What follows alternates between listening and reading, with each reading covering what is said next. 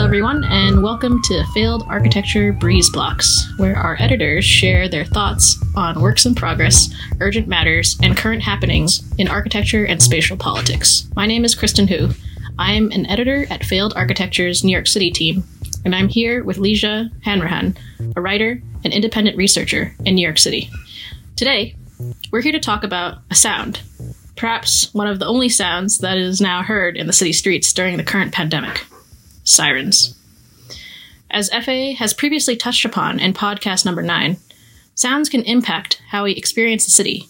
And in this particular case, with sirens in the new epicenter of the COVID-19 outbreak, we'll be discussing how these sounds might reveal something more. Leijia, can you tell us about sirens and what they're telling us now and how people have been reacting to them in New York City?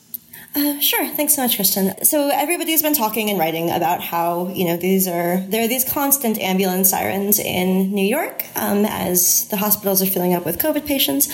And they make people very anxious, right? They're this kind of inescapable reminder that people are sick and dying. Which is absolutely true and absolutely valid, and they freak me out too. And so it kind of enforces the shelter-in-place order almost on its own. This sort of sustained fear is enough by itself to keep people inside, except for, obviously hospital workers and other essential workers who are made to assert this kind of like spatial dissonance if they do want to survive. Obviously who has to go outside and face down sirens and be exposed is also super racialized in New York and elsewhere. It's disproportionately people of color who are having to work and getting sick and dying. And so one thing that's been brought up in some things that I've read is that ostensibly sirens are sort of meant to alert the public to an emergency so that people on the street get out of the way. And it's been argued that now, when everybody already knows about the emergency and nobody is in the way, sirens then must be totally redundant.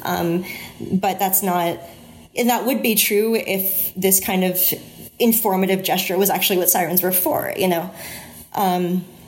But I don't think they are, right? And the fact that they're still going and the people are reacting to them in this way does reveal, kind of intentionally or otherwise, their more underlying purpose, which is and has always been social control, right? This is true throughout history and across the world. And in addition, the reaction to sirens that we have, this anxiety, does seem to affect people differently according to different social factors, right? Particularly class, race, location, profession, etc. So it's also interesting to see the geographic distribution of things that people are saying, like, all the other sounds are gone. I miss the sounds of the city so much. I can't believe I miss construction out my window at 7 a.m. It's so quiet except for the sirens.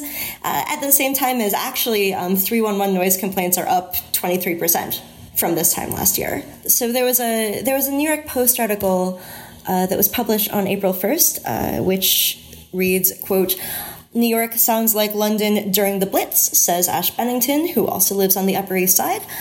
And it's ironic that the next historical point of reference is somehow London 80 years ago.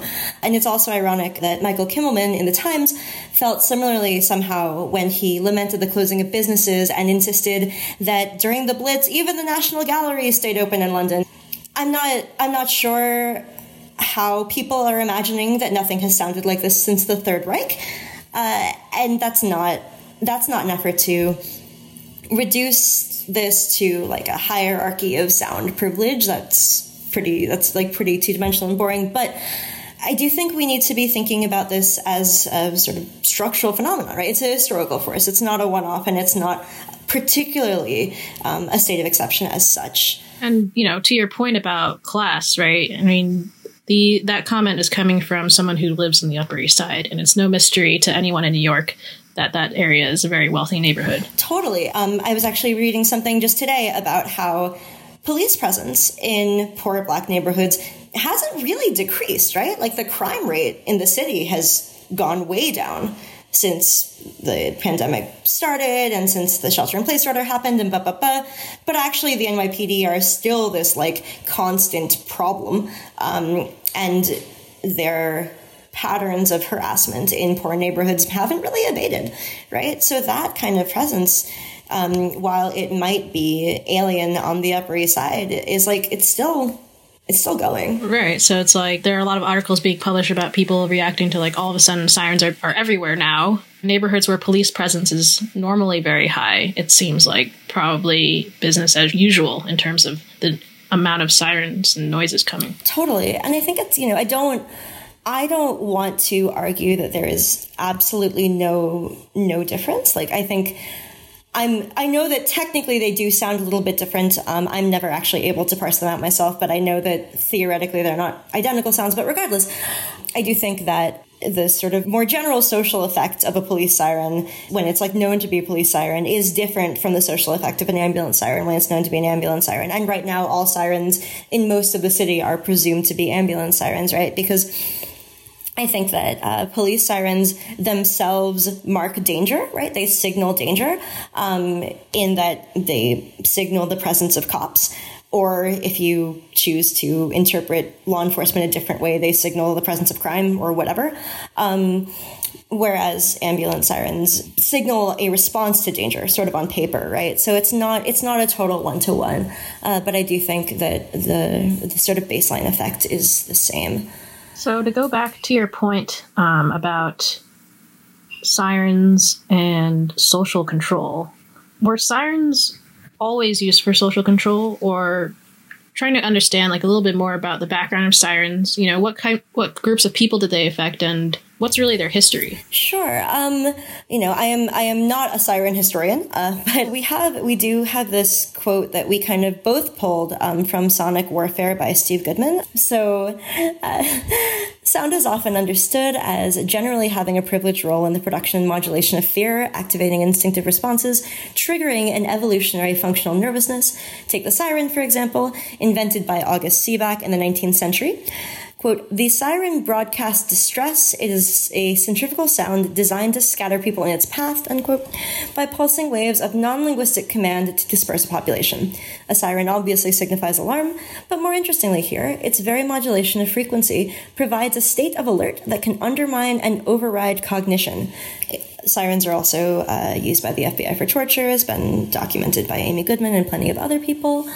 All of this is theoretical, and it's also just kind of an empirical set of data, right? Like, we can look at air raid sirens during wartime sieges, such as the Blitz, but the same thing is in play, again, anytime that there is heavy police presence in a poor neighborhood, which, it either alerts you to the presence of crime, if that's what you're worried about, or to the presence of cops, if that's what you're worried about.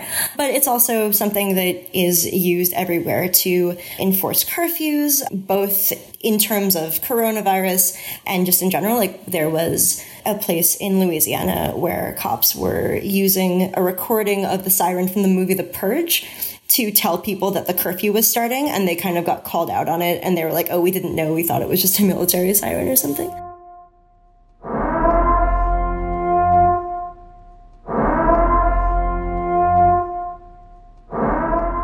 And if you listen to recordings in Santiago de Chile during the military curfew last year, air raid sirens in Jordan regarding coronavirus now, all over the place. Even LRADs are used here in the States and elsewhere, often by cops, to try to disperse protesters, although I've never seen them actually work.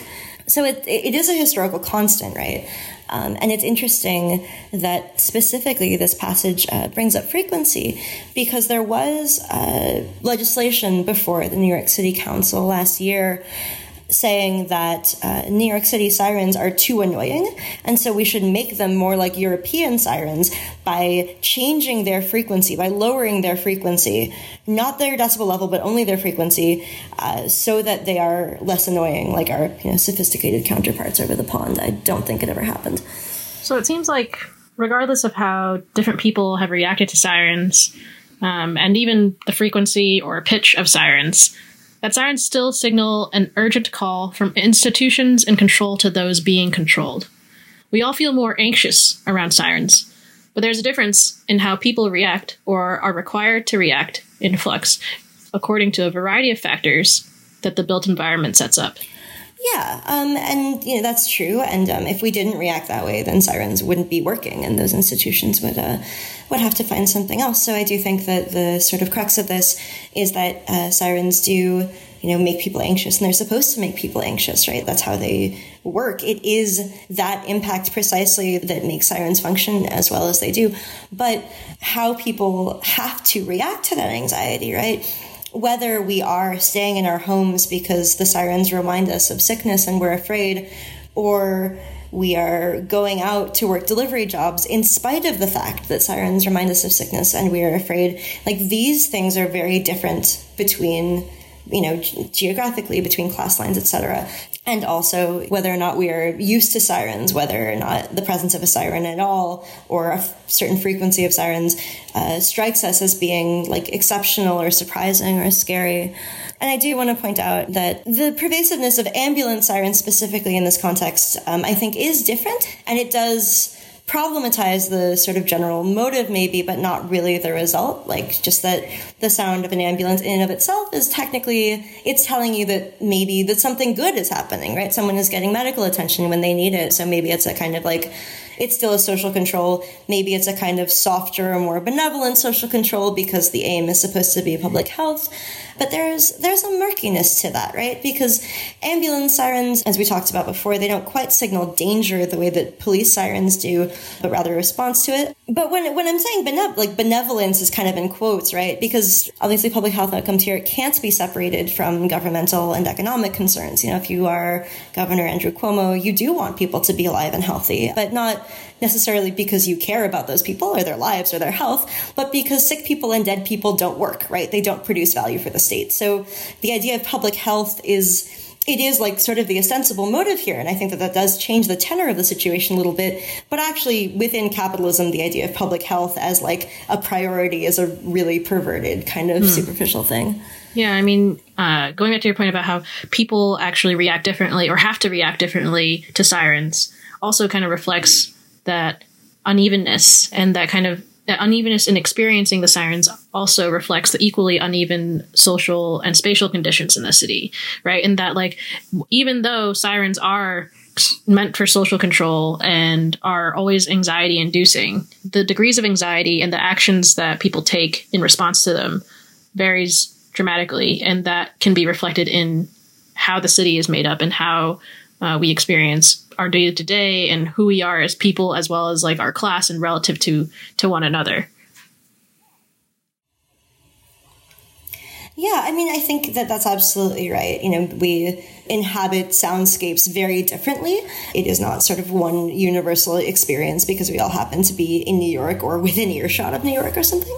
And I think that coronavirus is sort of making people sort of either double down on really archaic notions of community and of things that we share and of collectivity and of, whatever, or it's making people really sort of think twice about what had maybe previously been assumed about things that we share and things that we don't.